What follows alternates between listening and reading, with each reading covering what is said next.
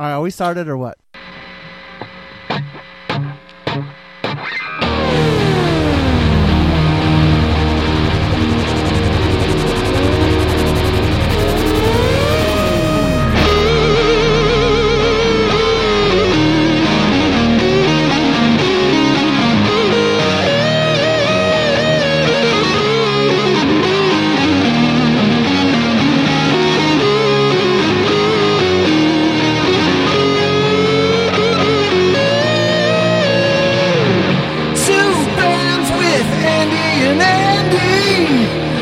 Music with Andy and Andy. More than fine, not quite dandy. It's two bands with Andy and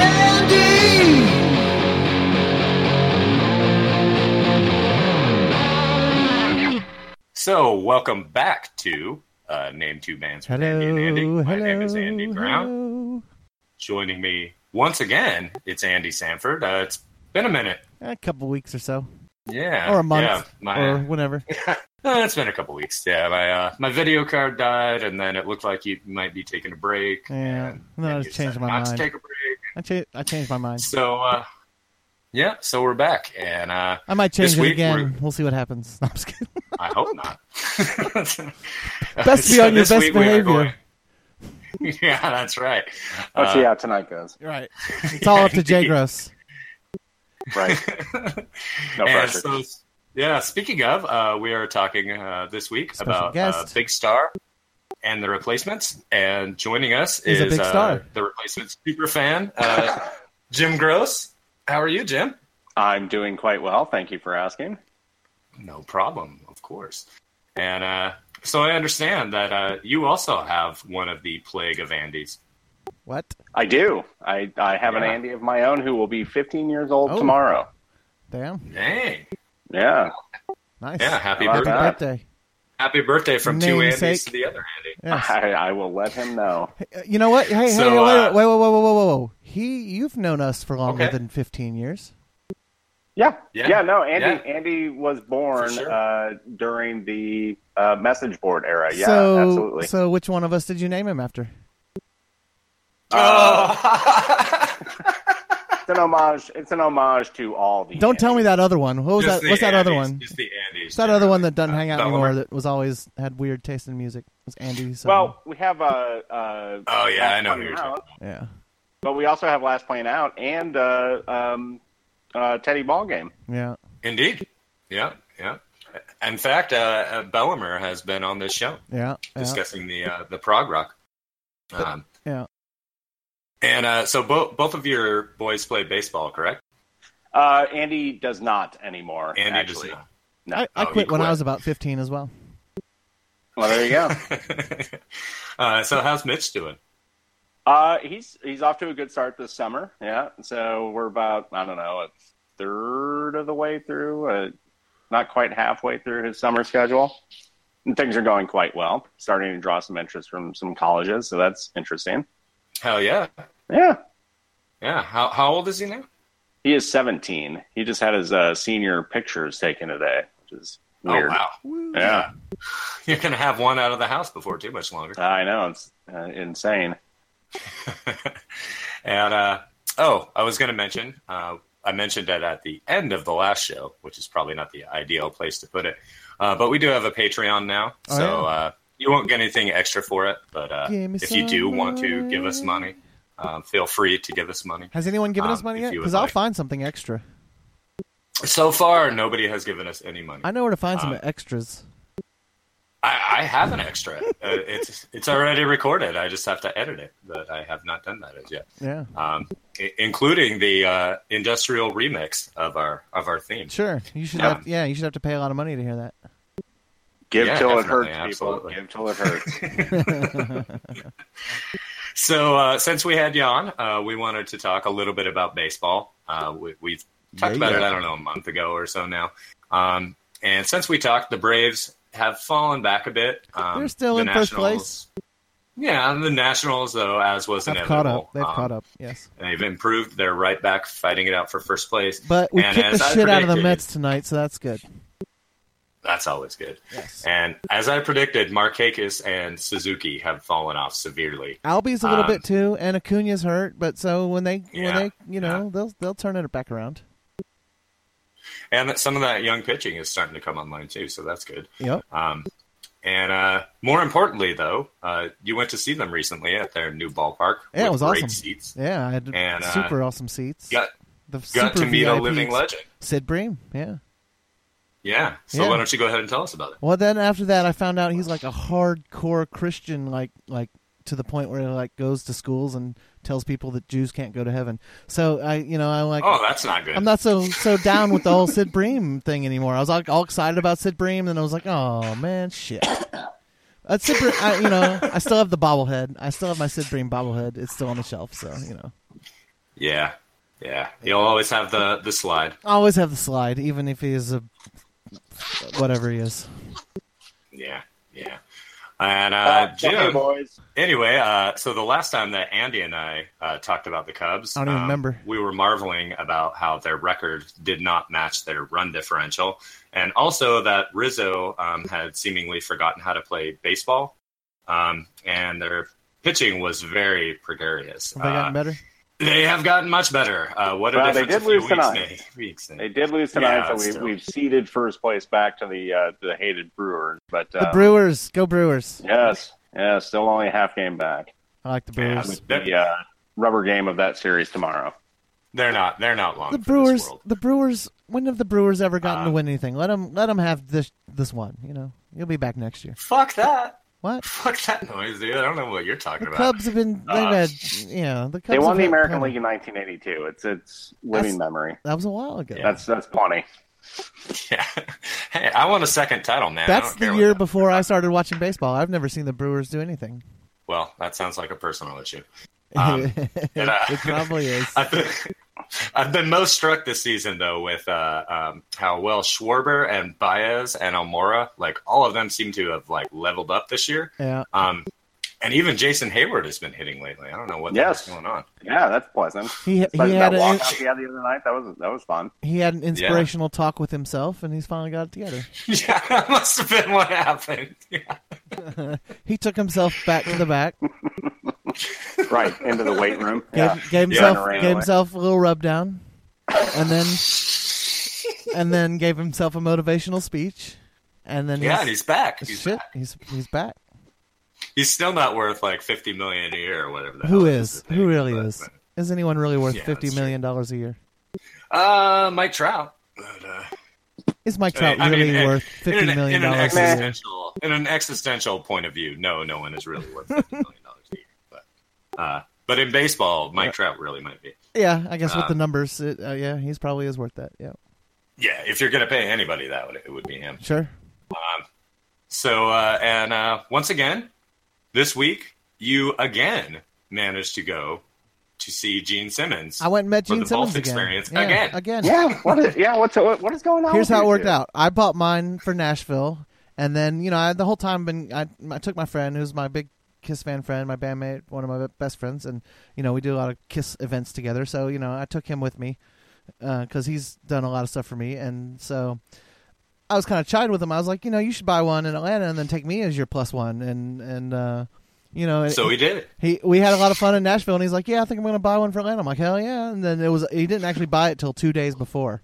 So up until 2 days before, I still wasn't sure if we were going or not. And then he's like, "Do you want to go?" And I'm like, "Of course I want to go." Why? What kind of question is that? I was like, "I definitely would love to go, but if I can live without it, if you can live without it, so it's not a huge deal to me. It is kind of expensive." So, but he decided to do it, and it was awesome because part of the reason why the Atlanta one was better than the Nashville one was because we did the Nashville one. Because the first thing that happened when we walked in, Gene said, "I know you guys."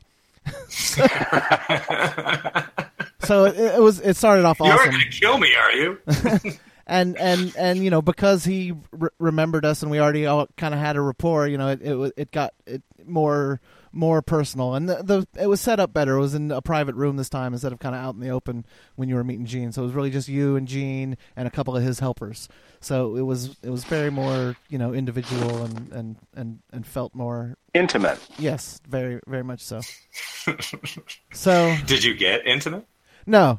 However, while Gene was looking at the stuff that we brought for him to sign, which was, a couple old things and a couple newer things, he's like, oh, this is new, this is old, this is new. He's like, we've got a new Kiss toilet seat coming out. And so without really thinking, I just kind of blurted out, oh, so we can sit on your face and poop? And he gave me this look like, are you fucking crazy? And he said, you don't believe me? I'll show you here. And he fucking whips out his phone and he talks into his phone. He's like, Kiss toilet seat, and then fucking pops up the toilet seat.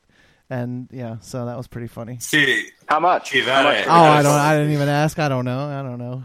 My friend says, hey, how about a Kiss jukebox? And Gene goes, a jukebox? A Kiss jukebox? It sells you the product and then it wants it back? Oh goodness, Gene. I mean, he's Jewish. He's allowed to do that. Yeah, I know. He and Paul Stanley are both Jewish. There's lots of Jew jokes about Kiss. It's told by Gene and Paul, so it's okay. Yeah, you're allowed to laugh. It's okay. You're allowed to laugh. Oy vey. Be offended if you want. Oy vey, exactly. Fucking oy vey. I was in a children's theater play once, and we had someone dressed up as a can of Oy vey cola. There's a random aside for you. Wow. Random things that pop out. Pretty random. Yeah. What was the play? It was just a random play, like a greatest hits of Broadway type play with a bunch of different songs, and I can't remember. I think it was Join the Circus. We had all kinds of people dressed up as crazy stuff, and someone was dressed up as a can of Oy vey cola. Well, that makes perfect sense. It was kind of a Jewish community, and there was a lot of oy veying going on. So I guess I don't know. Sorry to throw you off track here. All right, so we should probably start talking about music. Sure, we've been talking about Gene Simmons. That's music. Possible. But yeah, that was basically it. Yeah, it was awesome. Pretty soon we'll be talking about the Holocaust, and we don't want any of that. Let's not go that far. Yeah, let's not go there. So yeah, we are going to be discussing Big Star and the Replacements, and we will start doing that on the other side of the clip. Yeah.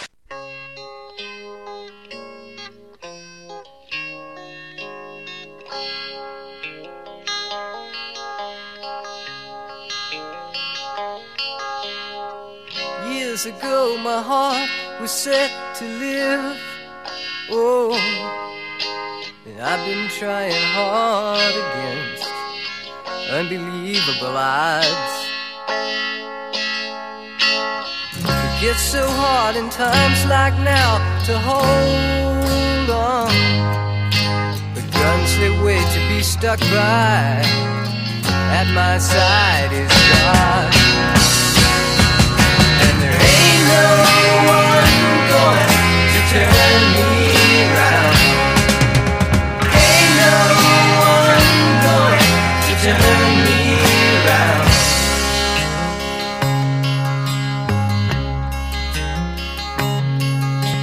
There's people around who tell you that they know the places where to send you, and it's easy to go.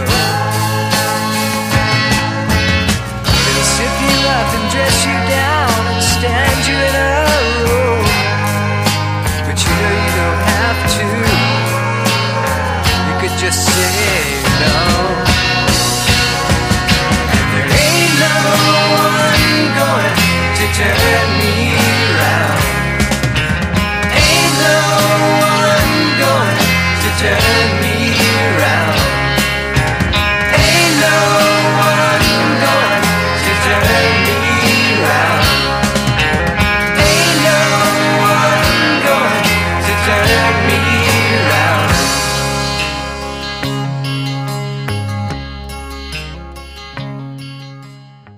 So as mentioned, we are talking this week about Big Star and the Replacements, and they don't have too much in common. The Placements? Did you just say the Placements? The Replacements. I did say the Placements. You said the Placements. You were correct. I might like the Placements. I did. How about the Placemats? The Placemats. That's probably a band. There's a band called The Waitresses. There's probably one called the Placemats. Well, it's funny you should mention that, Andrew. And hey, Andrew is not my name, by the way, so you must be referring to the other one. Funny you should mention that, Andy. Thank you.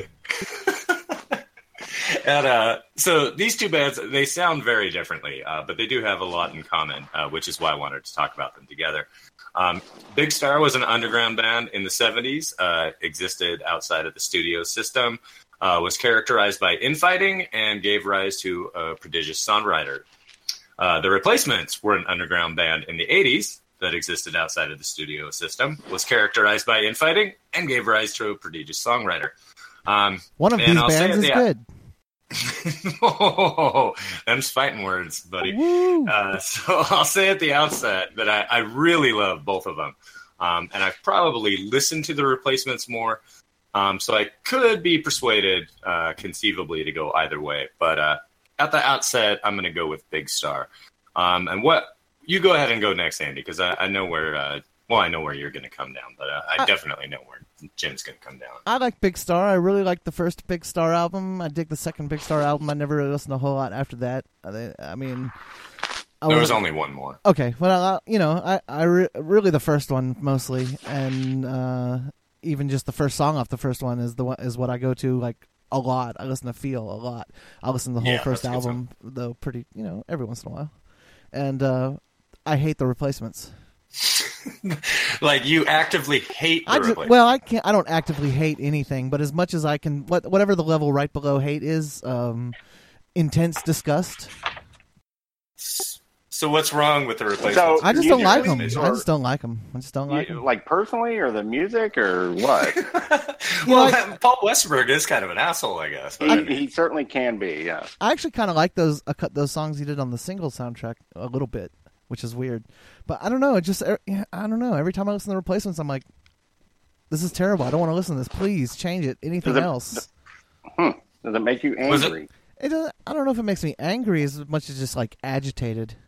Okay. Was this like a record store thing? Yeah. Because the guys to listen to it. Yeah. Because the guys at the record store love the Replacements. Man, they're the fucking indie hipster darlings of the 1980s. So. I listened to it a lot, and I did not like it. It's kind of like Husker Du, just not my thing, and I had to hear it a lot. And you had to hear it over and over. That makes sense. I think it's some sort of Minnesota racism at play here. My mom was born in Minnesota. What about Soul Asylum? How about Prince? Prince, I love Prince, and Soul Asylum I actually dig because Kevin Smith has used a lot of Soul Asylum songs very effectively in his movies, and they have some good tunes. What's it? Frustration Incorporated. I dig that song. Mm-hmm. Yeah, that's a good one. I like a lot of their stuff actually. I dig the Soul Asylum. Dave Pernier is a big time Replacements. Oh fan. Yeah, I'm aware. Yeah, I know. And he's on the he allegedly is the guy who screams, "Hey, fuck you, man," at the beginning of Kids Don't Follow. And actually, you know what? Hey, when the Minneapolis police are breaking up the show. Andy Brown, you remember that that weird CA Quintet album? That was a local underground Minnesota band, Minneapolis band. Yeah. That shit's amazing. That's one of my favorite underground 60s psychedelic albums. That shit is good. Yeah. Just a quick programming note. He is the only other Andy here, so. It doesn't matter. If all my friends named Andy, I called him by their last name. I could call him Hollis. I could call him Holy Roller. But I just choose to go with Brown. It's quick, simple, easy. Yeah, Brown. It works. We're down with the Brown. And, so we obviously know which direction you're going with, Jim. But why don't you go ahead and say just a few words at the outset. Sell me on the Replacements. No, I'm a huge Replacements honk. I discovered the Replacements in the summer of 1986 when I was we were talking about my son Mitch earlier, who was 17 years old. I was 17 years old when I when I discovered the greatness of the Replacements, and it just hooked me like instantly. Just one of those kind of lightning bolts, right? And I think it was the music I'd been looking for a long time, and I didn't really know it was out there. But when I heard it, I was like, oh yeah, that's it. I mean, this is my music, right? My rock and roll.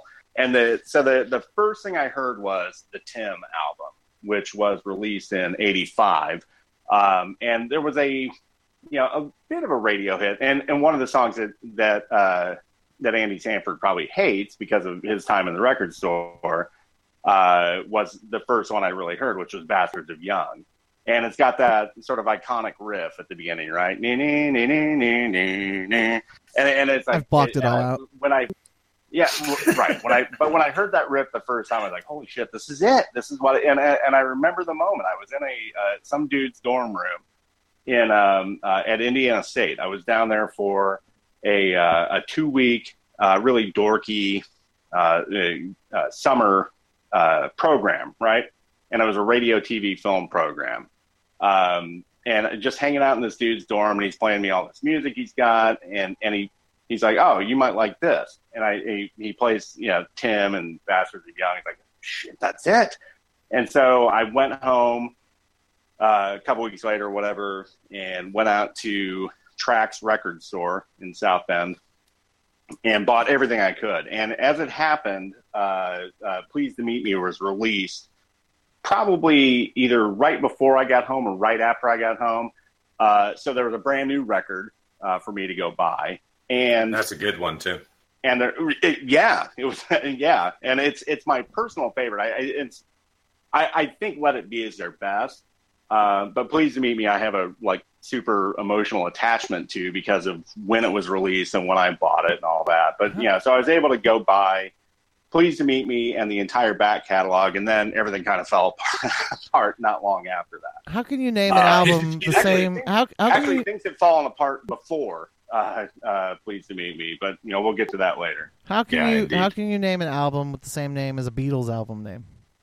Yeah, that was the joke, though. Whatever. Right? I mean, I didn't get it. It's over my head. That is the joke. That is the joke.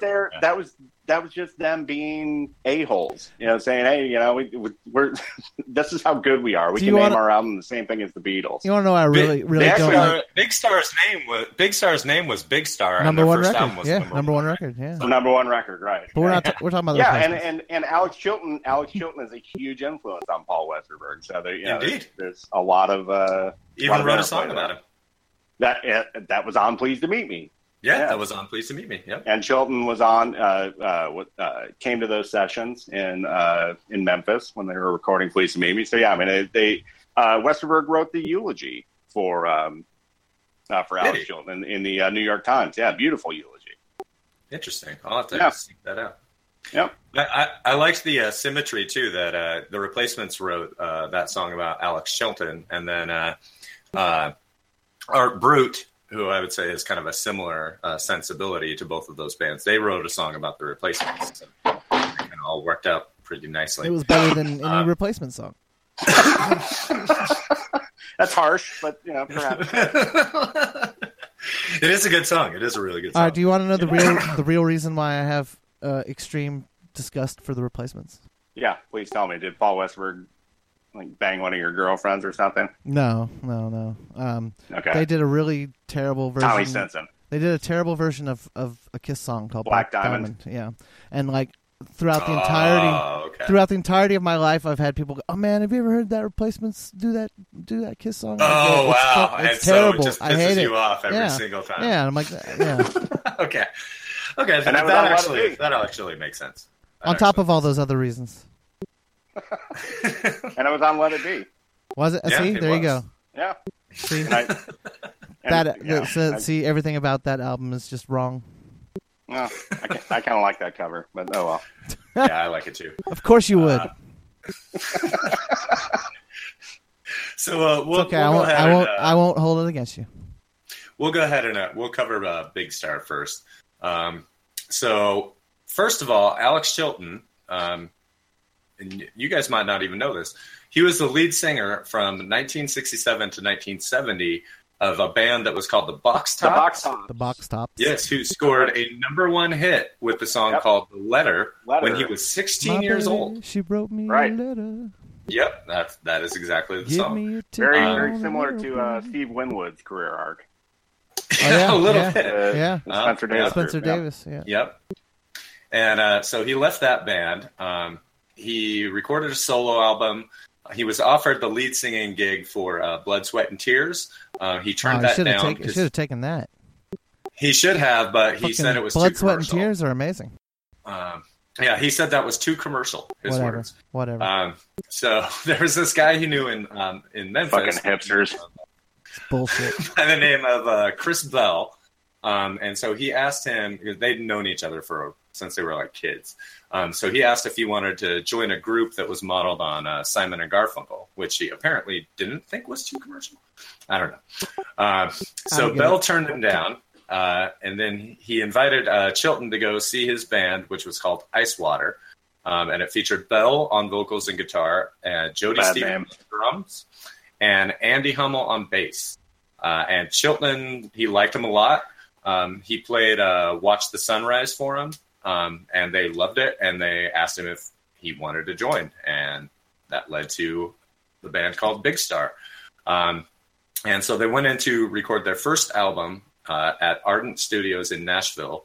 And that was, at that point, one of the first few studios in the entire world that had a 16-track. So they managed to record, and they basically produced and engineered it themselves. Mostly it was Chris Bell that did that. But that resulted in, I would say, just an absolute classic of a record called, as we said, Number One Record. And Chilton and Bell, they wrote the songs like, not, I'd kind of say Lennon and McCartney style, but apparently they were much more collaborative than Lennon and McCartney were. But both of them were songwriters. And the first thing I would have to say about this album is that literally every song on that album, I think, could have been a single. They're all, just as songs, they're all that good. In fact, 90s kids will recognize In the Street as the opening of that 70s show. That's right. Yeah. Recorded by Cheap Trick. Popularized by Cheap Trick, yes. Yes, yeah, that was recorded by Cheap Trick. And I would say that the Ballad of El Goodo is just amazingly good. And 13 is just beautiful. That is just a gorgeous song. And on top of that, the production for a record recorded in 1972 is just brilliant. Yeah, it sounds and great. It sounds fantastic to this day. And Fantastic.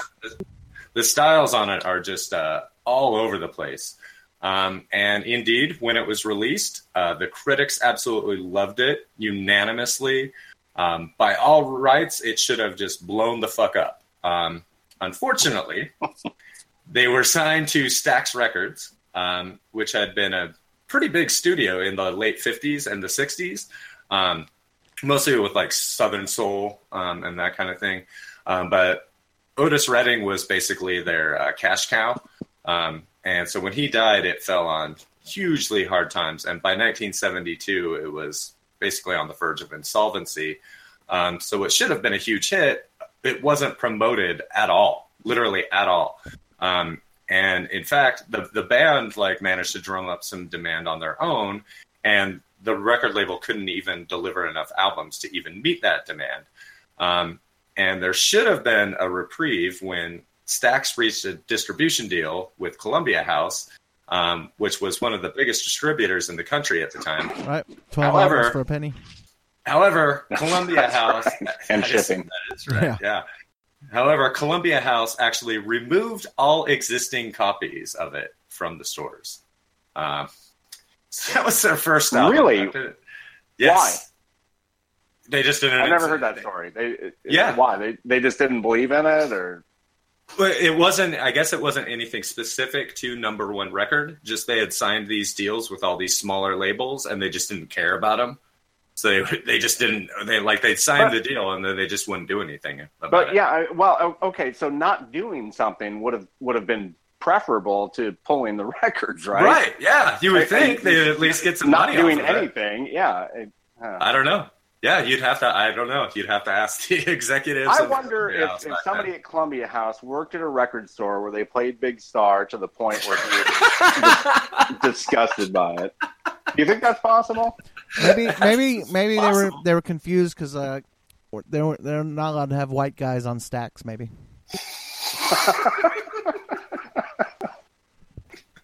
Wait a minute, something's wrong here. These guys are not a funk band. That's true. So before I move on, you guys have thoughts on that first album? It's good. No, I think it's a fantastic album. It really is, and it's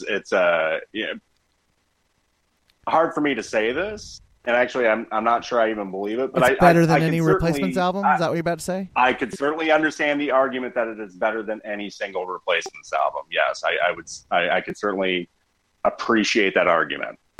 I'll go you one further. I think there's an argument to be made it's the best album of all time. Not saying I agree with that, that but might be going I think a little there is far. a case to be made. There's a case to be made for it. That might be going a little far. That's not, Right. but it's not crazy, is it? No, it's not crazy. Feel is It's one not of the crazy. best Hamper, what do you first think? Is songs that on crazy? an album. That's like one of the best opening songs on an album. But I don't know about And best every song's album. great. Yeah, every But song's every great. song on it is great. That's true. Every single one. And they play a bunch of different styles. The production is immaculate. It's great.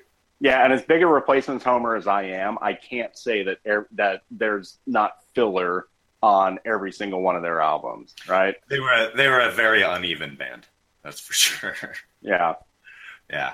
That's putting it nicely. Yeah. Well, I love the Replacements, Andy. You're not going to convince me of that one. Whatever. So, not surprisingly, the band took all of that very hard because they called it #1 record, genuinely believing that it was going to be. And so they began fighting with each other, and including in one case, Hummel was punching Bell in the face repeatedly. So Bell responded by grabbing his brand new bass, and he smashed it into pieces while they were recording a follow-up. And Hummel got his revenge by Chris Bell had a brand new acoustic guitar in his Bug, and so Hummel went out with a screwdriver and punched a bunch of holes in it. So while they were, that is pretty hardcore. So Bell left. He came back for a little bit. But he was by then struggling with depression and drug addiction, and so he quit again, and at which point they broke up for a little bit, which I guess is as good a time as any to detour into the really sad story of Chris Bell, which, by the way, is chronicled very well in the documentary. It's called Big Star. Nothing Can Hurt Me, which is extremely good. It used to be on Netflix. I just looked for it again the other night. It doesn't appear to be on there anymore. But if you can find it, it's really good. And this guy should have been, I think, one of the biggest stars in the world. But as we've seen, #1 record didn't go anywhere. That only worsened his already existing depression and drug use. So after he quit the band, he recorded a bunch of solo stuff that he couldn't really be bothered to put it together into anything. It did finally come out in 1992 on a compilation called I Am the Cosmos, after the absolutely brilliant title track. And it's fucking amazing as well. And I would go so far as to say that he was a better songwriter than even Alex Chilton was. And I realize what I'm saying in saying that. Anyway, in 1978, he was involved in a single-car accident in Memphis, and the lamp pole he hit fell, landed right on him. It killed him instantly. Many of the people who knew him suspect that it was kind of a suicide. And in the documentary, they kind of treated this as like a big reveal at the end, which they really fucking shouldn't have. But in addition to the like kind of commercial frustration, kind of the bigger cause of the depression and drug use were because he was both an extremely devout Christian and a fully closeted homosexual. So that's a rough combo. It's a really, really, it's a really sad story all around. Yeah. Did they say if there was like anything in his system when he ran his car into the? Nope, he was completely 100% sober. Wow. At the time, which kind of leads to the suspicion that he might have done it on purpose. Yeah. So getting back to the Big Star story, they did eventually get back together as a 3-piece, and they recorded Radio City, which the title of that one was kind of meant like, oh yeah, you see those guys over there? That's just Loser City. So they meant Radio City was going to be played on the radio all the time. And At this point, Chilton took on full songwriting duties. He did have some input from Hummel and Stevens, and it's a very different record. It's much more straight ahead rock and roll. The song lengths are all really short, but there's really good pop songs on it, and the production's great. And like September Girls, Back of a Car, Daisy Glaze, those are all bangers. The whole thing's really good, though. And once again, it was a consensus hit among the critics. Once again, Columbia House refused to distribute it, it's like period. It's a conspiracy. They refused to distribute it. So they were now 2 for 2 and getting completely fucked over by the music industry. That one ended up selling 22,000 copies. Jeez. Yeah. And you've said you've heard this one at least a little bit, Andy? This is the second one? Yeah. Yeah, I like Radio the second City. one. Yeah, it's good.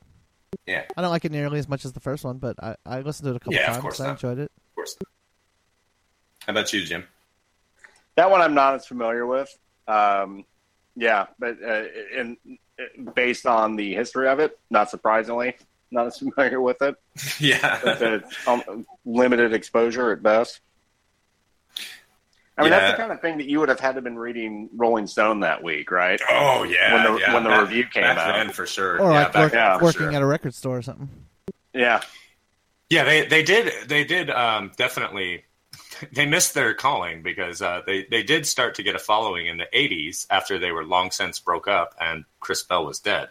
And that was basically a case where... I saw them live in the mid-aughts opening for Flaming Lips. Yeah, they did... Well, in the mid-aughts? I'm pretty sure that's when it was. It couldn't... Nah. It was Flaming Lips in Atlanta at Olympic Park. It was an outdoor show. It's like a festival kind of thing. But Alex Chilton was dead by then. It may not have been Alex Chilton. It may have been. It was. They may have just been using the name. When did Alex Chilton die? 2010. I think it was 2000. Was that? I don't think it was that long ago, was it? Let me look it up. Who's looking it Stand up? by. We'll look it up. 2010. 2010. Okay. Yeah. Yeah. They did get. So back yes, together. I did see Alex Chilton with Big Star. It was like 05, 06, somewhere around there. Yeah. And I was going to mention it, but they did put out. Or it was the Mandela Effect. There's one more. There's one more I'm going to get to, but they did put out a fourth album, and we'll pretend that doesn't exist. We'll just all agree to that. I've never even. Was that the one that came out in like 2005, something like that? Somewhere around there. Yeah. Yeah, It was yeah. awful. It was awful. That one I haven't heard. I didn't ever listen to it. I couldn't. Yeah, that one. I could not vouch for its existence, to be honest with you. I listened to it once and I was like, okay, well, that's that for that. Which, I mean, that's not particularly surprising. And it was just, it was Alex Chilton and Stevens on drums. Other than that, it was the Posies, actually. That's right. That was the rest of the band. That's right. Yeah. So after that debacle of their second album, Hummel was like, well, this isn't going anywhere. So he quit and went back to school. So Chilton and Stevens, they went back to Ardent Studios again with a revolving cast of musicians for the third go-around. And the result was pretty fucking amazing, actually. It didn't ditch the pop format, but it did subvert it, I would say, in pretty spectacular fashion. This was recorded in late 1974. It combines the by now expected production professionalism. And the songs by Chilton were kind of, a lot of times, really fragmented, but they were all pretty excellent. And I would say I probably like number one record more, but this one isn't far behind. Like Kizame, Jesus Christ, their cover of Femme Fatale. They have a song called Holocaust on that. That's great. But, of course, the problems continued. Their producers played promo records for record labels in both New York and California. None of them were interested whatsoever. And so eventually they just shelved the album, and then they broke up. They didn't even name it. It came out later, but it is billed variously as either Third or Sister Lovers when it first came out. So now it's just referred to as Third Sister Lovers. And so you haven't listened to that one at all, right, Andy? I don't think I maybe, but I have no recollection of it. You should check that. How about you, Jim? That one I have heard, although it's been forever, because a buddy of mine in college was a big Star fan, and he used to play. I knew it as Sister Lovers then, but that was 100 years ago.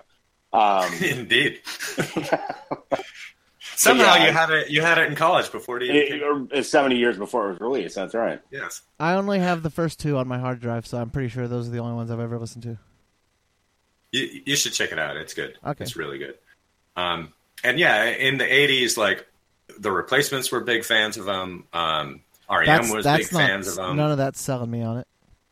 I'm not trying to sell you. I'm continuing the story. Oh, this is why they became a name, because these bands reference them. Yeah, lots of musicians loved them. Yes. And they would like tell their fans about them, like, oh, hey, or they would cover them on stage, right. whatever. Yeah. And so eventually, they got kind of to be, well known as like this. It's kind of like that hipster band, like, oh, you've never heard these guys from like 1972? Right. They never sold anything. Yeah. And so, as you said, they did get back together, and they toured. Apparently, did pretty well. And in between that time, Alex Chilton was constantly writing, recording, touring. Moved down to New Orleans in 1982, and he, of course, as we have established, he died in 2010 in New Orleans. Yes, in New Orleans. And the band was inducted into the Rock and Roll Hall of Fame in 2014, and only Stevens was alive, just the drummer.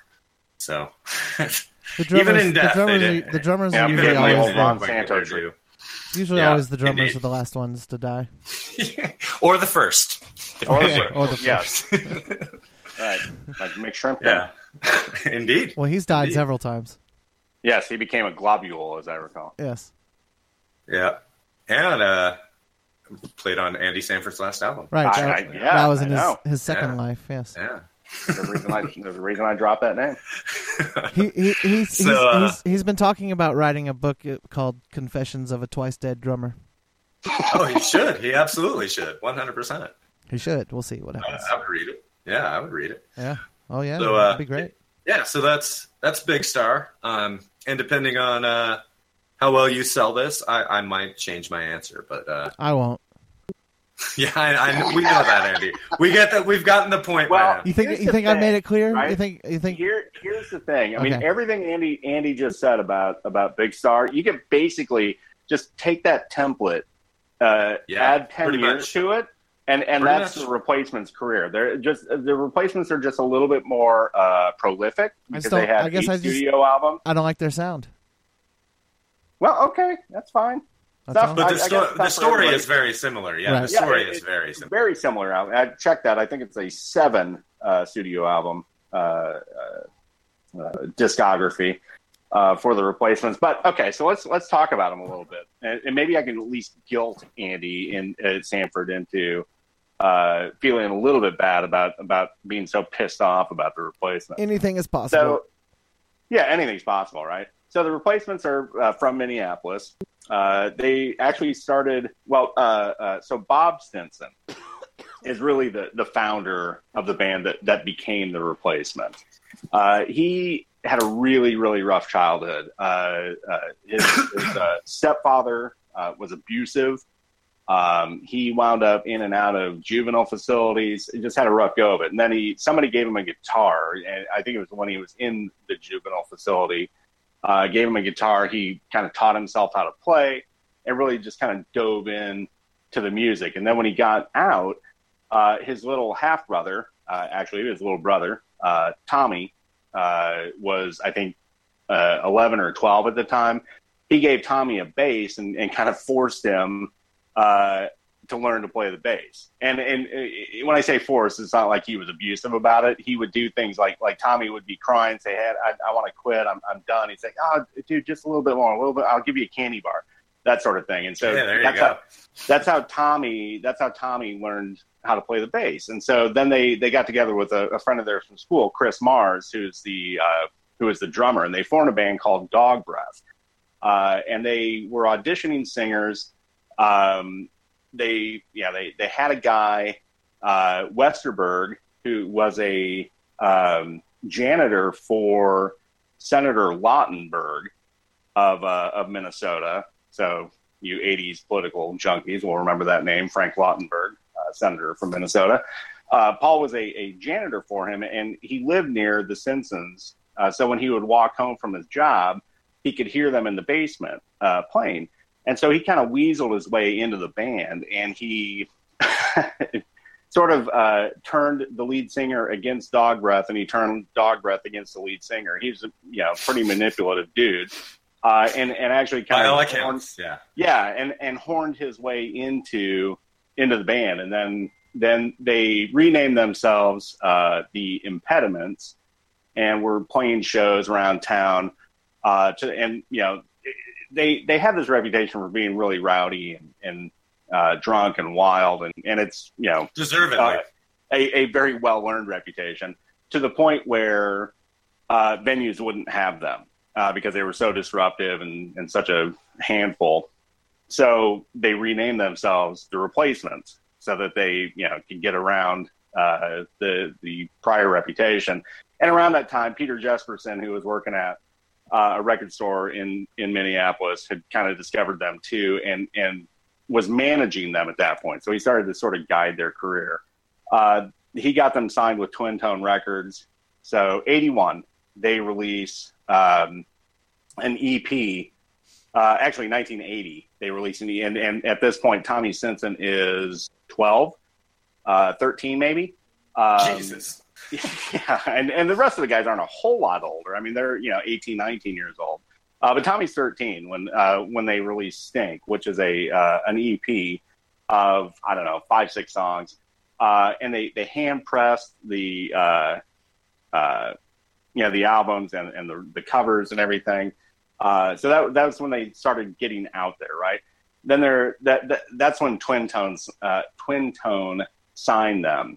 Then they released a record called "Sorry Ma, Forgot to Take Out the Trash," and on the cover it says "File Under Power Trash," because they weren't really a punk band, they weren't really a hardcore band, but they weren't really like just a straight up rock and roll band either. So they fancied themselves as being the purveyors of power trash, and that's what that "Sorry Ma" album was all about.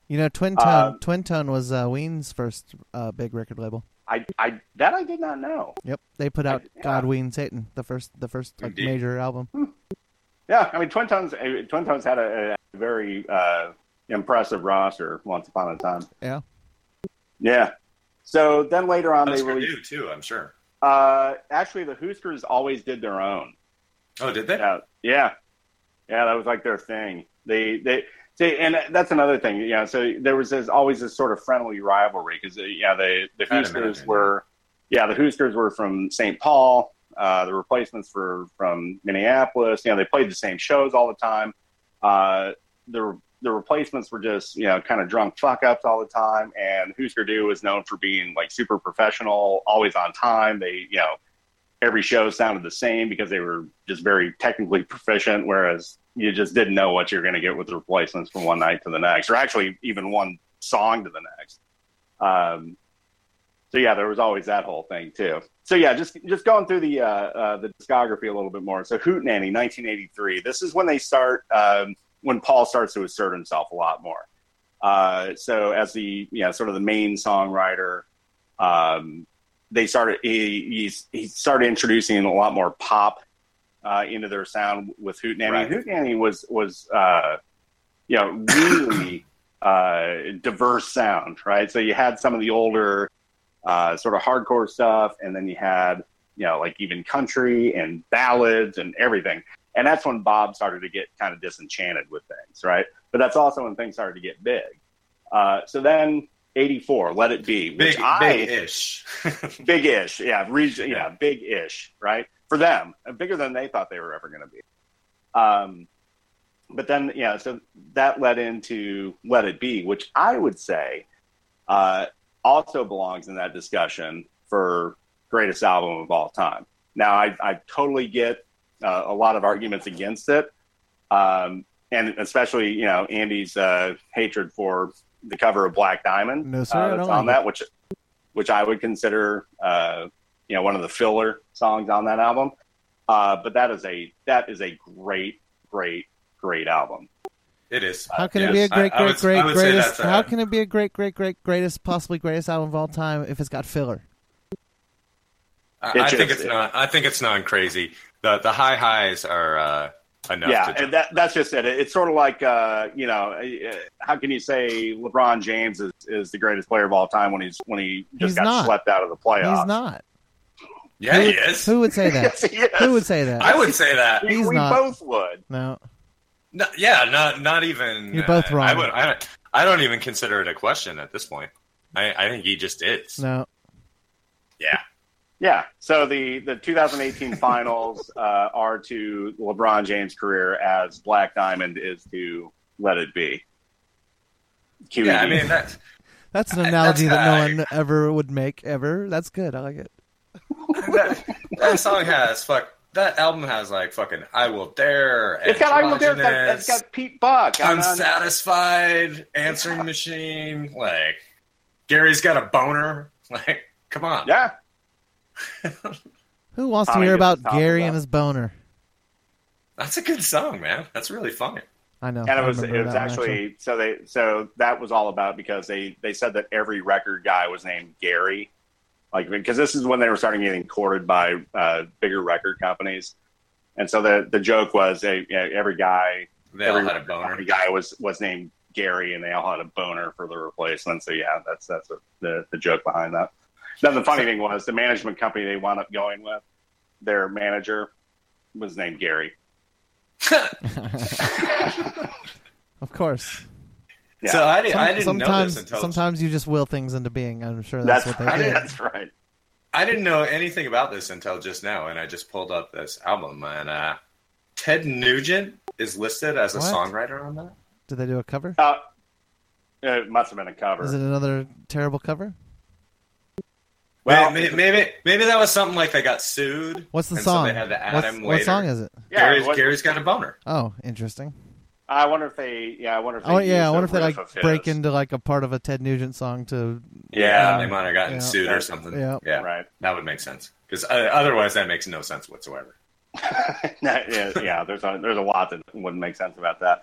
Right. So Let It Be was their last record with Twin Tone, and then they got signed by Sire Records, who also had REM at the time, and so there was also kind of this.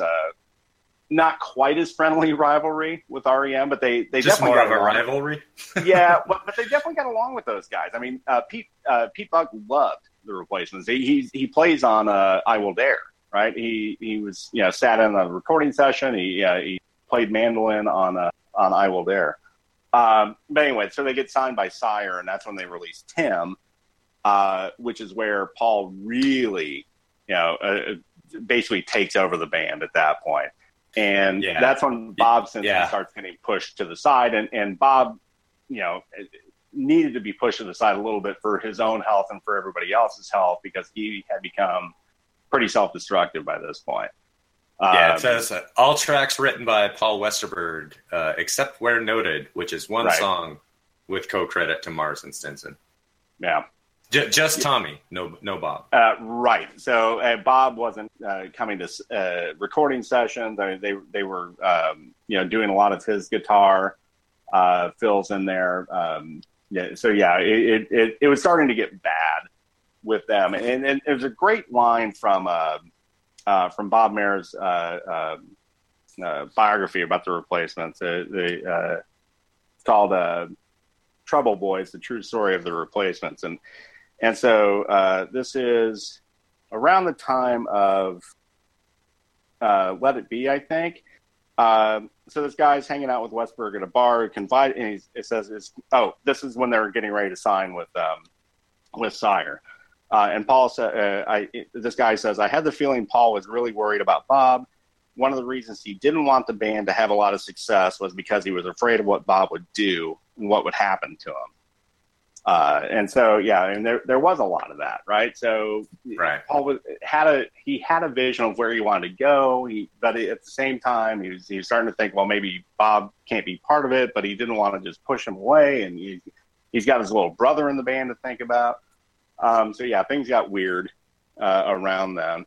And a lot of people would tell you that that's why Let It Be was the last good Replacements album, because that's the last time. Not the last good. I agree with you, but people would say that because Let It Be was the last time Bob had like real influence on the sound and on the product, right? So Bob was, part of the recording, but not really. He was on the tour with them, but not really. In fact, there was a famous show in New Jersey where they started the show, and for the first 2-3 songs, 10 minutes into it, Bob wasn't even on stage yet. And they literally did not know where he was, but they had to start the show. That could be a problem. Yeah, well, and as it turns out, he was in the bar, like playing a pinball machine or something. And then they finally got him to come up on stage. I'd rather play pinball than play with the Replacements. Yeah, we get it, Andy. And that's kind of where Bob wound up, right? He was Bob. like Andy. Andy's with Bob. Bob. Yeah.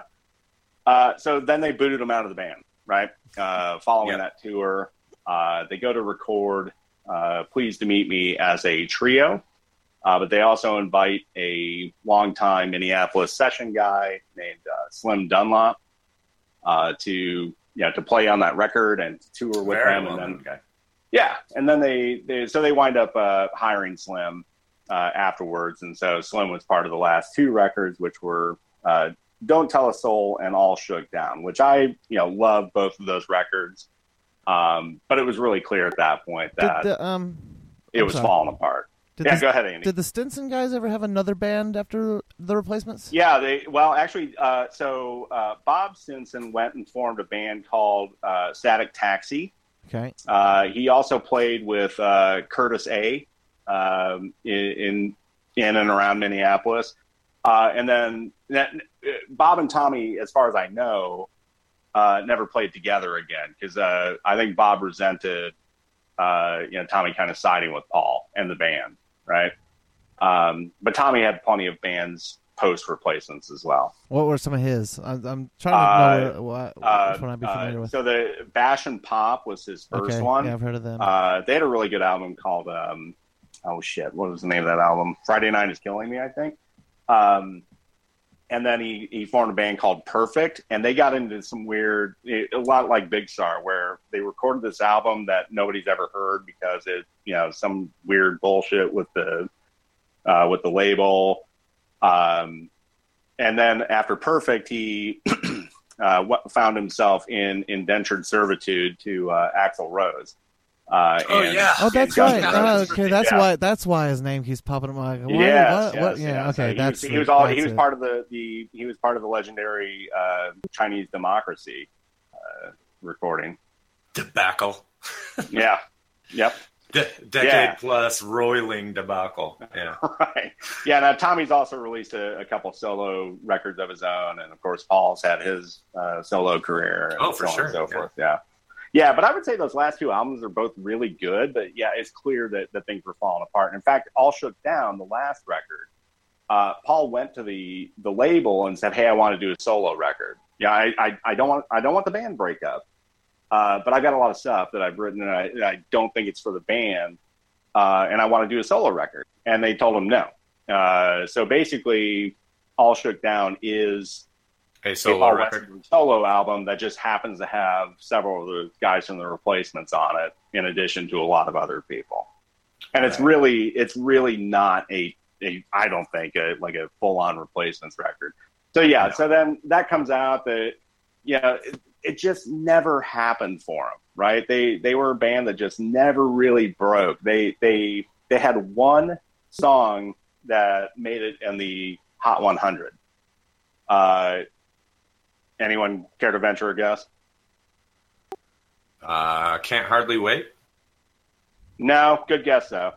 It was I'll Be You from, ironically enough, one of those last 2 records. That was off Really? Don't Call It Soul. Yeah. Interesting. Yep, that charted at 51. That was the one and only single of theirs that ever charted. And they had problems too, right? The labels, never really. Well, I think they knew how to promote them, but the promotion never really came together at the right time or the right way. And the Replacements were also self-sabotaging, right? I mean, that was kind of famously, yeah, that was kind of I think they had a fear of success. And Paul talks about, after the band broke up and everything, he went into counseling and kind of figured out that he was clinically depressed all this time and blah, blah, blah. So I think there was a lot of shit they were dealing with. And it just really never happened for them. And then in July of 91, they're playing a show at Grant Park in Chicago. And, kind of before the show, they decided, you know what, and at this point, Chris Marsden left the band as well. So they had a new drummer, Dave Foley, not from Kids in the Hall, but another Minneapolis he was busy session doing guy. News radio. Yeah, that's right. But he joined the band,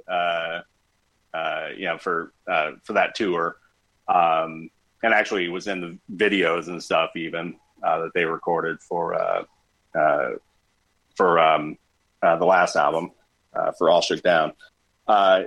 Which is kind of funny because they famously resisted doing music videos. When that was a miscalculation. When Warner Brothers, they would have been on. But they, they felt like they felt like they were being true to the rock and roll spirit and everything, right? And whatever. It was self-sabotage, but when Warner Brothers finally got them to do a video for Bastards of Young, it was in black and white, and it was basically a shot of a stereo speaker with Paul Westberg sitting there with a cigarette. And you never even actually see his face. So if you've never seen that video, I invite you to go check it out on YouTube, because it's kind of funny, and it just completely just crapping all over MTV, right? Which is kind of their whole thing. But then like too late, they decided, you know what, we need to play the game, and they made like a proper video for I'll Be You. They made a proper video for a bunch of the stuff off All Shook Down, but by that time it was like, too late. Yeah, momentum had completely been sucked out of the room, and that was it. So yeah, I mean, it was a great band while it lasted. It was a great 10-year run for those guys. I read some music critic, and Andy Samford will hate this, but some music critic, I think in Rolling Stone, said, and I agree with it, the first great rock and roll band of the 80s and the last great rock and roll band of the 80s was the Replacements. And they did kind of define that, that decade. And like Big Star, very influential, right? So a lot of bands that had success, definitely very influential. And right afterwards, like Goo Goo Dolls are a great example. They had huge success. And directly from touring with the Replacements, because they went on tour with Tom Petty, where Goo Goo Dolls would open, the Replacements were the next up, and then Tom Petty was the headline. But yeah, I mean, Paul Westberg wrote a song on one of the Goo Goo Dolls' first or second albums, and anyway, they had huge success. You had bands like Soul Asylum, hugely influenced by the Replacements, and it just dozens of bands, and all these homages. Jeff Tweedy always says, hey, everything we've done with Wilco is based on what the Replacements did before us. Bands like the Pixies talk about how they and they were contemporaries. I don't like the Pixies either. But so a lot of influence. So that's why I say, from like a half an hour ago, just leading in the whole thing. The trajectory of Big Star and the Replacements is so similar. Yeah, very right? similar. Yeah, and, not the same, but similar. Yeah, right. Not the same, but very similar, and not coincidentally, I'm sure.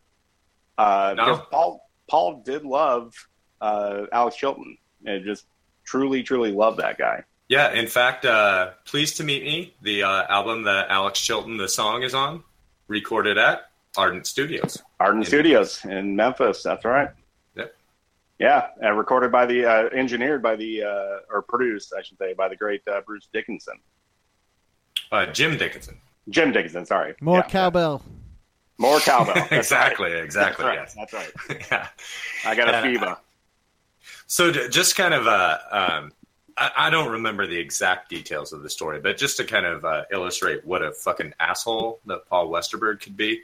I guess it must have been Tommy telling the story that he had gotten clean, not cleaned. He had gotten cleaned and he was playing a show with Paul, and Paul was like, "Come on, drink. You know you want to. Come on." Like, he did right that to Bob. He did that to Bob. Oh, it was Bob. Okay. Yeah, he did that to Bob. That's a pretty jerky thing to do. Yeah, and it was... Yeah, that's a pretty fucking shitty thing to do. It really is, and Westerberg admits as much, now. And he doesn't even know why he did it. It was out of anger, out of something. I mean, he was a fucked up dude, and still is in a lot of ways. And it just, that's just part of it. But that was awful. What he did. Although it should be said, what was the name of that Grandpa Boy, the first one? What's the name of that album? You talking about Mono and Stereo, or no, maybe not the first one. Or are you talking about Dead Man Shake? Yeah, Dead Man Shake. That one's really good. Yeah. And that has a lot of that kind of poppier feel a little bit. Yeah, so Andy Sanford, Grandpa Boy, was Westerberg's alter ego. Okay. His nom de plume. Yeah, and he released a few records as Grandpa Boy. Okay. And while at the same, he went through like a really prolific period in the mid. Oh, it's around the time you would have seen Big Star opening up for Flaming Lips, where he released a shitload of stuff.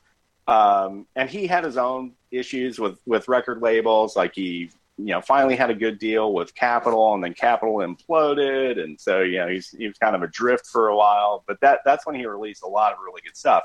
And he also did stuff like, to pay the bills. And I like this a lot, actually, the soundtrack for the animated movie, Open Season. Oh yeah, actually, the one about the bear and the deer. Yeah, I liked a couple of those songs. A lot of fun. That was a lot of fun music, right? Yeah. Actually, Andy, you'd probably like Paul Westerberg's solo more than you liked the Replacements, I would imagine. I remember there was that one that came out, because I did kind of like those two songs on the singles soundtrack, and then he had an album come out not too long after that I had. That would have been 14 songs. Okay, and I had to listen to that one kind of a lot at the record store, and so whatever I might have liked of it, I burnt out quick on it. It's happened a lot. There's a lot of popular music, or popular with record store people music that I'll never be able to really listen to and enjoy. That's fine. PJ Harvey. Jesus. That's like it's like Paul Schaefer in Spinal Tap. It's my fault. I saturated. I oversaturated. Do me a favor. Kick my ass. Kick this ass for a man. What was his name? We did tons of promo. I saturated. I oversaturated. Artie Fufkin. That's it. Artie Fufkin. That's it. Hi, Artie Fufkin, Polymer Records. Artie Fufkin, Polymer Records. So a couple other quick quotes from the that Bob Mayer book. So let's see here. Oh shit, I lost the one. Here you go. When we started, we were mixed up kids, and we wrote about it. This is Paul Westberg. It's funny that the people who related to it the most weren't fucked up kids, though. And I think that's probably true, because, it reached suburban me, who wasn't, like a troubled youth or anything. And then he says, our fans have always been, dare I say, a little more intelligent than the band was labeled as. I always thought that was ironic. That's probably true. That's probably definitely true. Yeah. Well, we certainly weren't as self-destructive, I guess. And then, kind of at the end, I like this quote too, because it's very, very true. But the goal became simplistic and unrealistic, which was to have a hit. And that's where we died. We weren't made of the stuff that makes popular music. But they were, though. Kind of in the same way that Jeff Tweedy can write incredibly good pop music, but doesn't necessarily. Even though he has. Right, but that's not really what he is or what he's about. And I think maybe the same was true a little bit about the Replacements. I mean, they wrote songs that critics love. They wrote songs that musicians love, except for Andy Sanford. Yeah, I'm not sure that I count. But yeah, and I guess I don't know. And probably the self-destructiveness plays into it too, because there's no doubt. You mentioned some of the crazy shit they did with record executives. It's just mind blowing. Well, and like as you mentioned, Jeff Tweedy. Who was the other guitarist they had for Summerteeth and Yankee Hotel Foxtrot? Oh shit! What was his name? What's his name? Damn it, that's gonna make me nuts. It's gonna make me nuts too. You got Google at your fingertips. He wasn't part of the. He didn't go back to the Uncle Tupelo days, did he? No. Jay Bennett. Yeah, that's it. Yep. Yeah, and so he was on. Was he on the Jayhawks? Maybe. I don't think so. No, that was someone else. But so he was on Yankee Hotel Foxtrot and Summerteeth, which undoubtedly are Wilco's two most pop albums, I would say, easily. Arguably their best records, too. Yeah, I would say easily their best records. Well, Being There is pretty good. I'm all Sky Blue Sky myself. Yeah, that one's really good, too. Another show. Yeah, another show for sure. We haven't done Wilco yet. But Jeff Tweedy basically kicked him out of the band. Yeah. Because he couldn't handle that Jay Bennett was really a good songwriter as well. So he just got rid of him.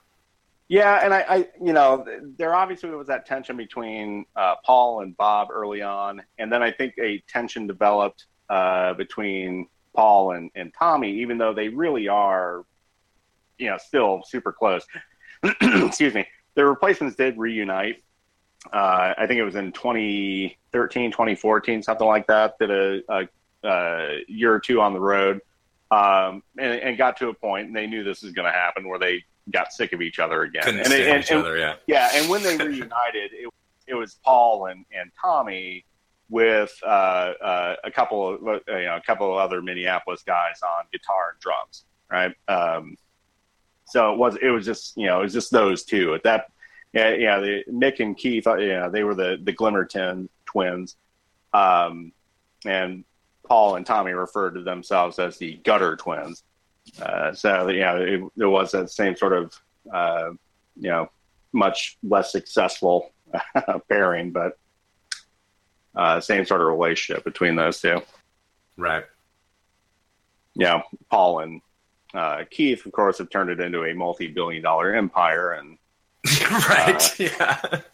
Where they don't. Yeah, I say Paul and Keith. I mean Mick and Keith, and then they don't turn it into 480,000 records sold in the entirety of their career.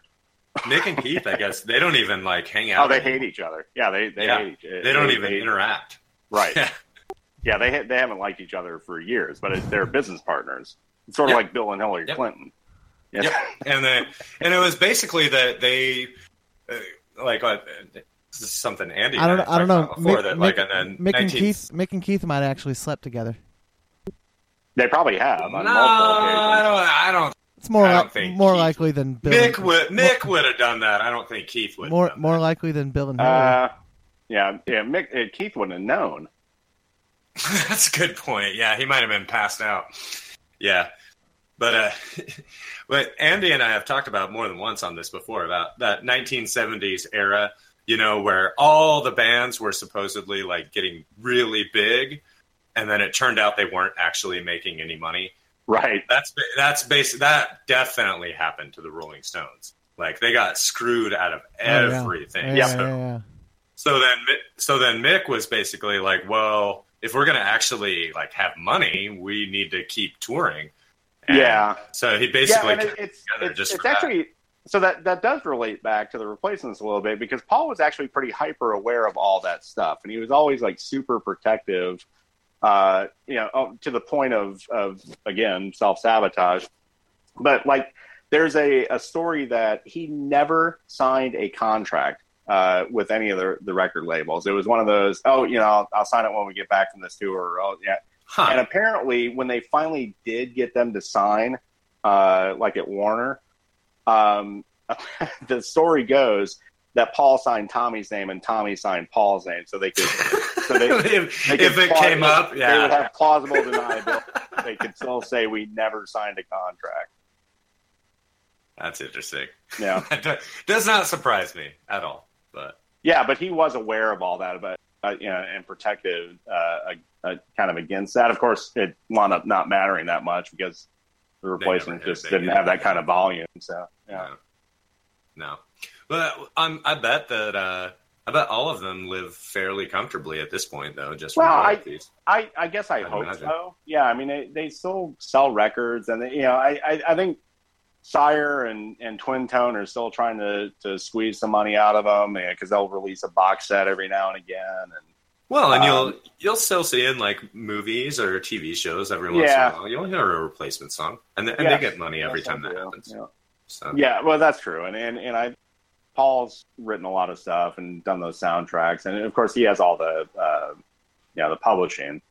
But I hope they did okay. Of course, Bob passed away back in '95, I think it was. He's only 35 years old. But, hard living. Hard living. Yeah, he was clean at the time, they say. There were stories that there were syringes found by him, but his then estranged wife swears that that's not true, and that the toxicology reports came back clean, and it was just his body basically just gave out on him. Yeah, that's what it is. You don't necessarily need to even overdose. It's just years of doing that to your body. Anyway, that's so on that happy note. But that's the story of the Replacements. And again, I really only hope to kind of make Andy feel guilty about his aggravation. Not really. It's based on my Midwestern Protestant upbringing, guilt's like a super important component for all that. Yeah. Oh well. It was worth a shot. Fatalism is also important in that lifestyle. So Andy's never broken big either. So exactly. Of course, I don't really have that ambition. So yeah, and I don't think all I want to do is record music. I don't have to do any of the other stuff that goes along with that. And so you wouldn't want to tour? And that was I hate going on the road. I hated it. You would hate touring? Yes, I really. I mean, as much as I have the capacity to dislike anything, I disliked being on the road immensely. I guess you're probably not making it big then. It was always a bad time. And that was Bob Stinson's groove too, right? Okay, it wasn't always a bad time, but it was mostly a bad time. Yeah, Bob Stinson hated touring, and when they were actually making money and they were kind of a name, and they were doing Saturday Night Live and stuff like that, he would still, when they came off the road, he would go back to his job at the restaurant where he had worked before the Replacements. That's all he wanted to do. He just wanted. Wayne Coyne did that too. Yeah, he just wanted to make. He just wanted to make tacos or whatever it was, and then play music. He didn't want the rest of the stuff. Well, it's probably good that he died, so he didn't turn out like Wayne Coyne did in the end. I still think the Wayne It's Coyne thing cautionary is an tale. act. I think he's fooled you. Bullshit. I think he's fooled you. I think he's got you fooled. No way. I think so. He's not fooling about anything, man. He's having a midlife crisis. Well, He I got don't know. divorced He got divorced and so started doing a bunch of drugs. I don't know about that. Maybe. Yeah. Maybe. Yeah. I don't think he's doing as Yeah. many drugs as you think he is. I He don't might think be. he's like mainlining heroin or Yeah, he anything, might but I be. think he's doing coke and Molly and partying with Miley Cyrus. I do think he's doing that. How's he going to do Which, that I around? mean- How's he going which, to I do mean, that? God bless him. How is he going to do that around Steven Drost, his best friend, who's a recovering heroin addict, who Wayne always encouraged him to? He's got to be good at this point. I think Drost is good at this point. I don't he's think. I don't, long I don't enough think. in I don't his think Wayne sobriety, I think would so. do that in front of Drost. I don't think he's doing it in front of them. Like, not literally in front of him. I don't think he's like rolling up dollar bills in the studio or anything. But I mean, if he's doing it, that's what he's doing.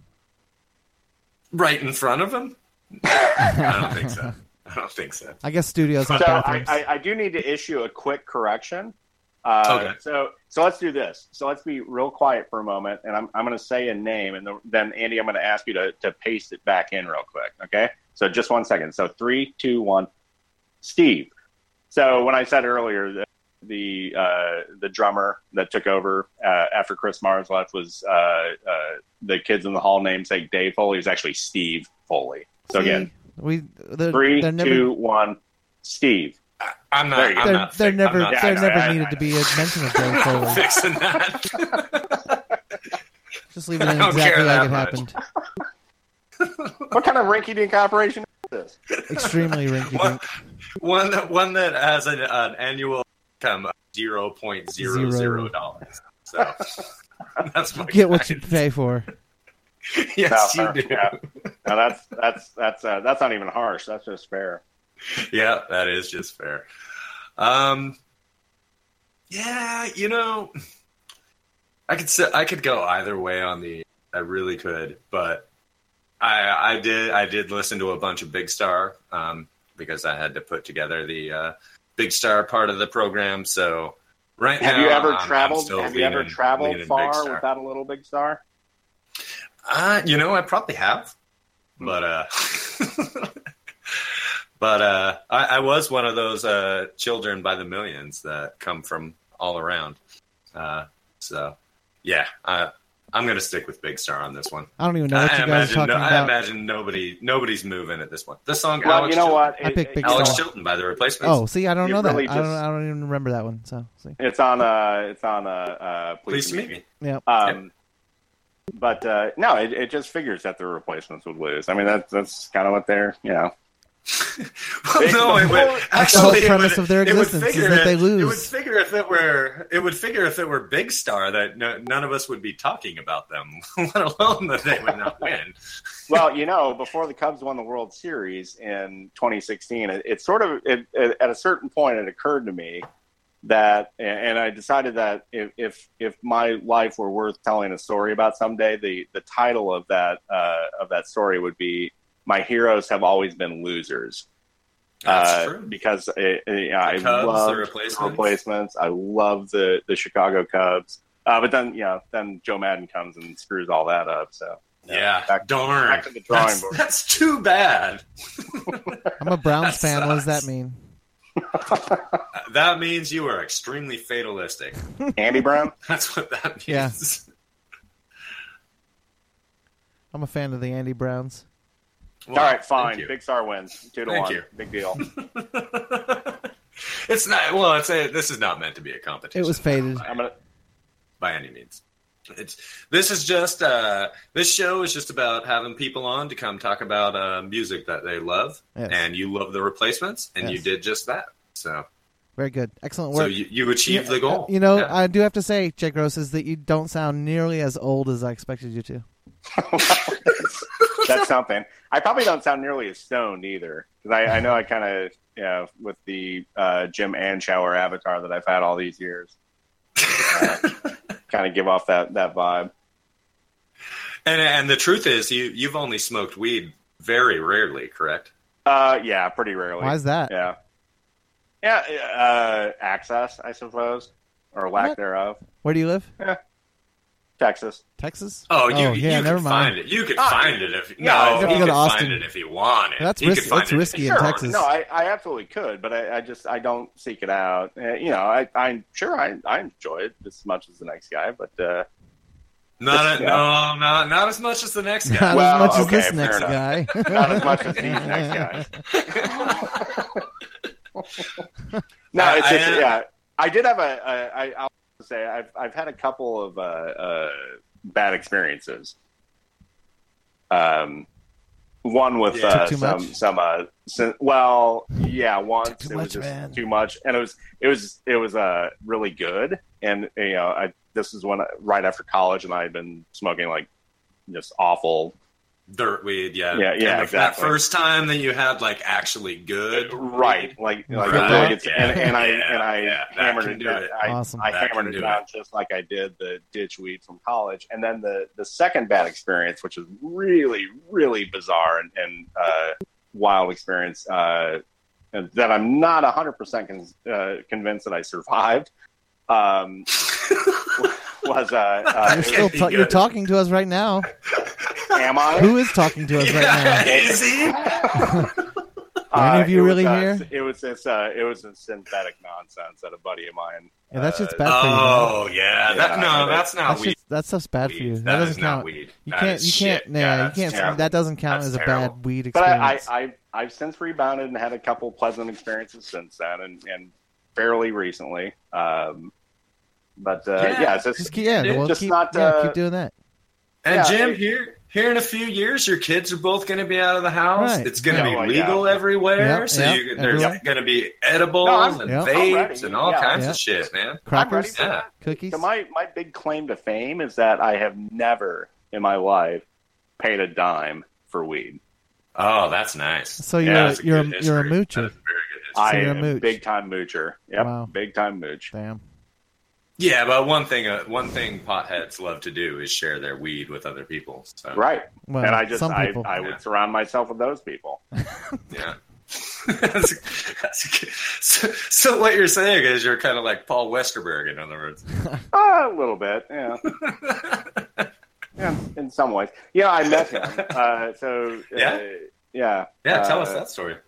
So this was in 2005. He had released Folker, one of his solo records, and did a show in Dallas. No, that's the one I was thinking of. Oh, okay, so that's a proper Westerberg record, and a good one. And that was during the prolific period, because he during the tour he actually released a video, little documentary type thing.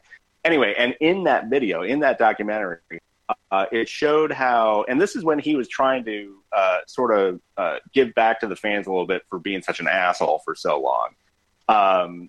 And so after the shows, he would do like a little informal meet and greet on the bus. And I had seen that on the video. And so when we went to the show in Dallas, and my wife, who was a trooper and went with me, not a big fan, but went to the show. Afterwards, I was like, hey, let's duck out during the last encore and go find the bus and kind of get online. And sure enough, there were a couple dudes ahead of us. And where things went really wrong was when my wife was talking. She had just flown back from Florida that morning. She was at a relative's wedding, and our Andy was not even 2 yet. So he's at home to consider and everything. And so she's, kind of talking to the guys in front of us and telling them her sob story. And like, oh, hey, well, why don't you guys go on first? And, oh, that's so nice. Thank you. And I'm sitting there thinking, like, holy shit, I'm not ready for this. I needed to see how this works. I can't just go in there. And so sure enough, the band comes out, goes on the bus. A few minutes later, they open the doors, and like the tour manager is like, hey, come on in, come say hi. And so I do, and I froze. I just went full like Chris Farley, and I was like, oh hey, you remember when you were in the Replacements? That was cool. That was awesome. And I completely clammed up. You know, I was able to like shake his hand, but I hardly remember anything. And Carol, my poor wife, is like standing behind me, and I hadn't even introduced her. And she just, oh, hi, Paul, I'm Carol. And, you know, totally. Because she totally was not impressed, of course. No, yeah, you know, not starstruck. And she just thought it was hilarious because you know, I'm not that big of a deal, but I have shaken hands with presidents of the United States, governors, senators, and have never been, and yeah, I've met a lot of athletes, professional athletes, and I've never been starstruck like I was when I was confronted with Paul Westerberg. And all I wanted to do was just say thanks, you know, just thanks for all these years. I've really enjoyed it. And I just couldn't do it. I mean, I kind of did, but he was just looking at me like, yeah, you know, like it was everything I didn't say anything that he's never heard before, and maybe I couldn't have, but I really feel like there's a redemption coming someday. Well, hey, at least you didn't say so I could sit on your face while I'm going to the bathroom. While I take a dump. Yes, yeah, yes, that's true. You don't often get a chance to say that to someone you've looked up to. He signed my shirt. I mean, he was very nice. He was very, very pleasant, very nice, but you know, I think he was concerned for me at the same time. So. Well, hey, at least you had Paul Westerberg being concerned for you. Yeah, there's that. That hasn't happened to everybody. True. That's a good way to look at it, I guess. But yeah, it was all because instead of being third in line, we were suddenly first in line, and that completely screwed up my rhythm. You might have done the exact same thing. I'm not a lead. I mean, that's your favorite. That's your favorite band, so yeah, you might have done that anyway. Yeah, and your favorite musician is not like the president of the United States or an athlete. No, it really is totally different, and this was a mythical figure, basically to me. Since you were like 17, yeah, exactly. And at this point, I'm, in 2005, I was 37 years old, 36, something like that. You mean 87, right? Something like that, yeah. Well, that's dog years, 37 dog years. Yeah. So to you humans, that's like 249 or something. Right. But yeah, it was just a wild experience. That's cool. That's cool that you even got to meet him, though. That's cool. He was touring with a group of musicians. It was the tour was called Paul Westerberg and His Only Friends, and it was Michael Bland who played with Prince. I believe he was in the Revolution. Oh wow! Yeah, and Kevin Bowe on guitar, and Kevin Bowe was actually in the Halfway House where the Replacements played their first show. And again, it was a halfway house, like a sobriety house, and the Replacements showed up. They showed up shit-faced to the show, of course. and Kevin Bowe was there, so that's when he became a fan. I forget who, probably Josh Freese on bass, if I remember right. Anyway, yeah, just a great night, great show. I have the bootleg, of course. Yeah. So another cool story, kind of cool. Yeah, this is one of my old man boring stories for you. I was actually wearing that Folker T-shirt to work at the ad agency where I used to work, and this guy younger. So this is probably 2008-ish, 2007, something like that. And this younger guy, who's probably mid-20s at that time. It's like, oh, hey, you're a Replacements fan? I was like, oh yeah, long time. He goes, oh, cool. I got this. I'm a big fan too. And nowhere near old enough to have been a Replacements fan the first run through, but one of those guys I discovered along the way.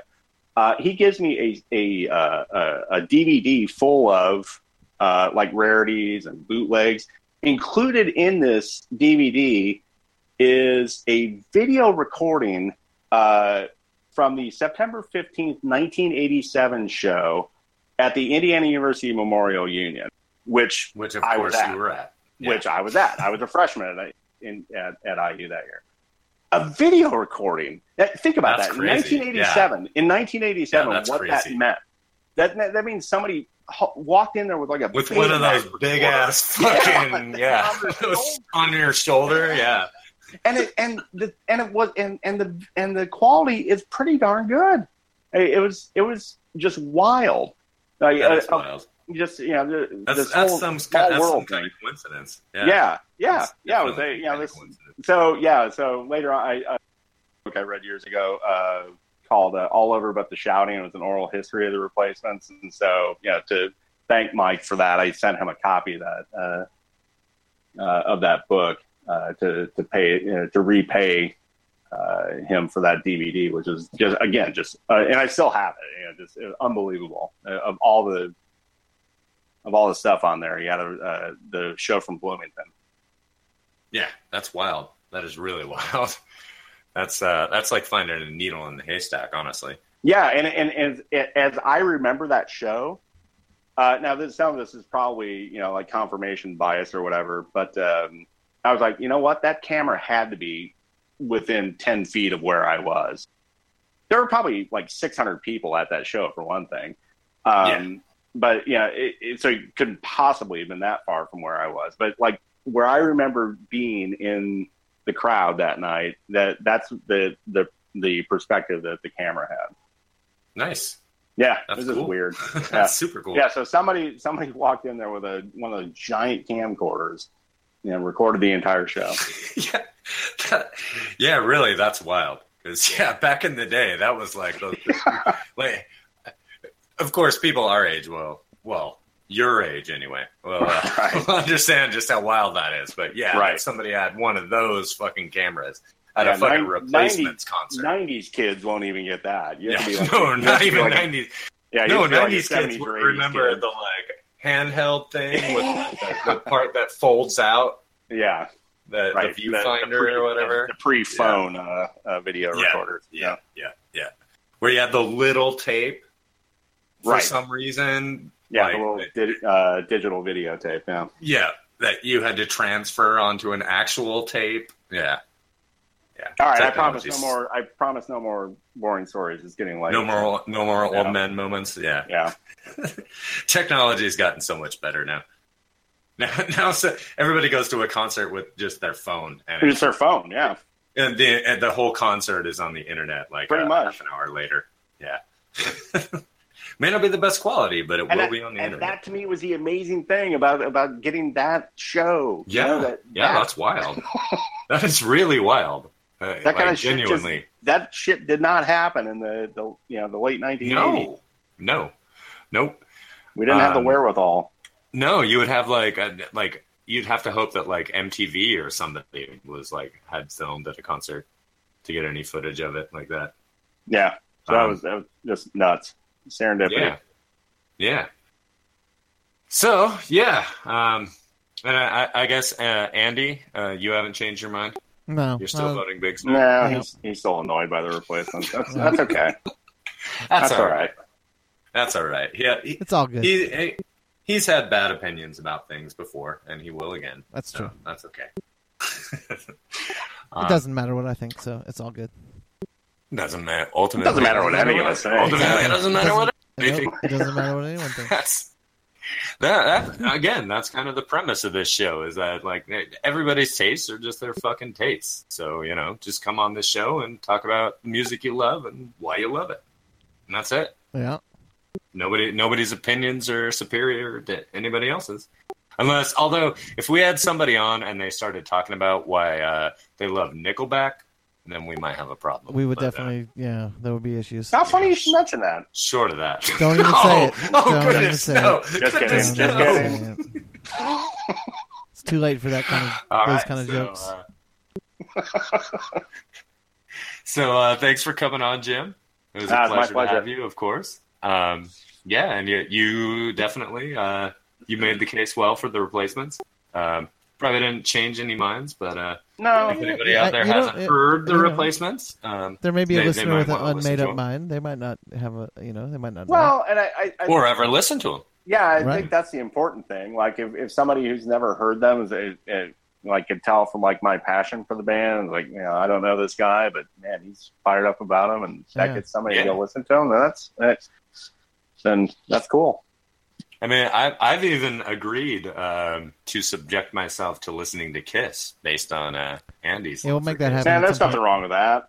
Which I have never knowingly submitted myself to. Andy, what was the name of that movie they did in the late 70s at the amusement park? Kiss Meets the Phantom of the Park. That's it. Yeah. Yep. That was awesome. Classic. Made-for-TV movie, broadcast of Halloween, 1978. Yes. Yep. That was amazing. It's good stuff. That does sound pretty amazing. It is amazing. Cheesy as hell, I'm guessing. Oh, beyond. You have no idea. Beyond. Yeah, all right. Beyond. Yeah. And of course, Jim, we're going to have you on the Sister podcast. Yep, I've got some homework to do before that, so I've got to read that article. I got to get my audio situation fixed by then, too. It's pretty long, so I apologize in advance. But we will get to make fun of Donald Trump for getting his lunch money taken by Kim Jong-un, of all people. So, y'all save it for that one. It's too late for all that, too. Yeah. So, until next week. All right, brother. Until next time. All right, rock on. Later.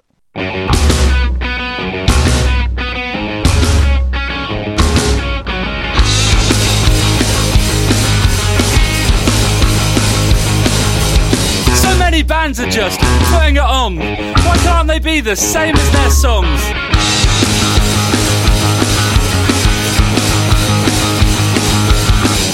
Help it, I'm so naive. Another record with my heart on the sleeve.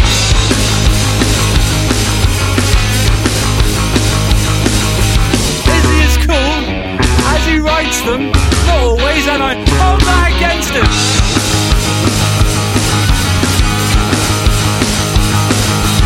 I can't believe I've only just discovered the replacements. How have I only just found out about the replacements?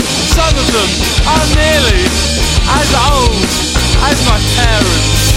How have I only just discovered the replacements?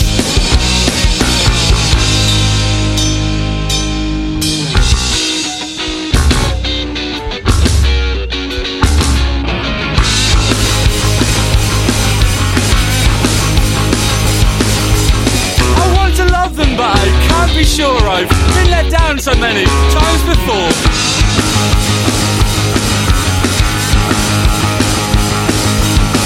This time I really want to believe another record with my heart on the sleeve.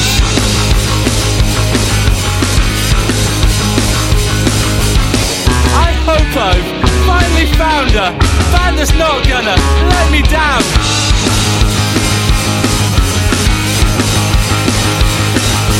I can't believe I've only just discovered the replacements. How have I only just found out about the replacements? Some of them are nearly as old as my parents. How have I only just discovered the replacements?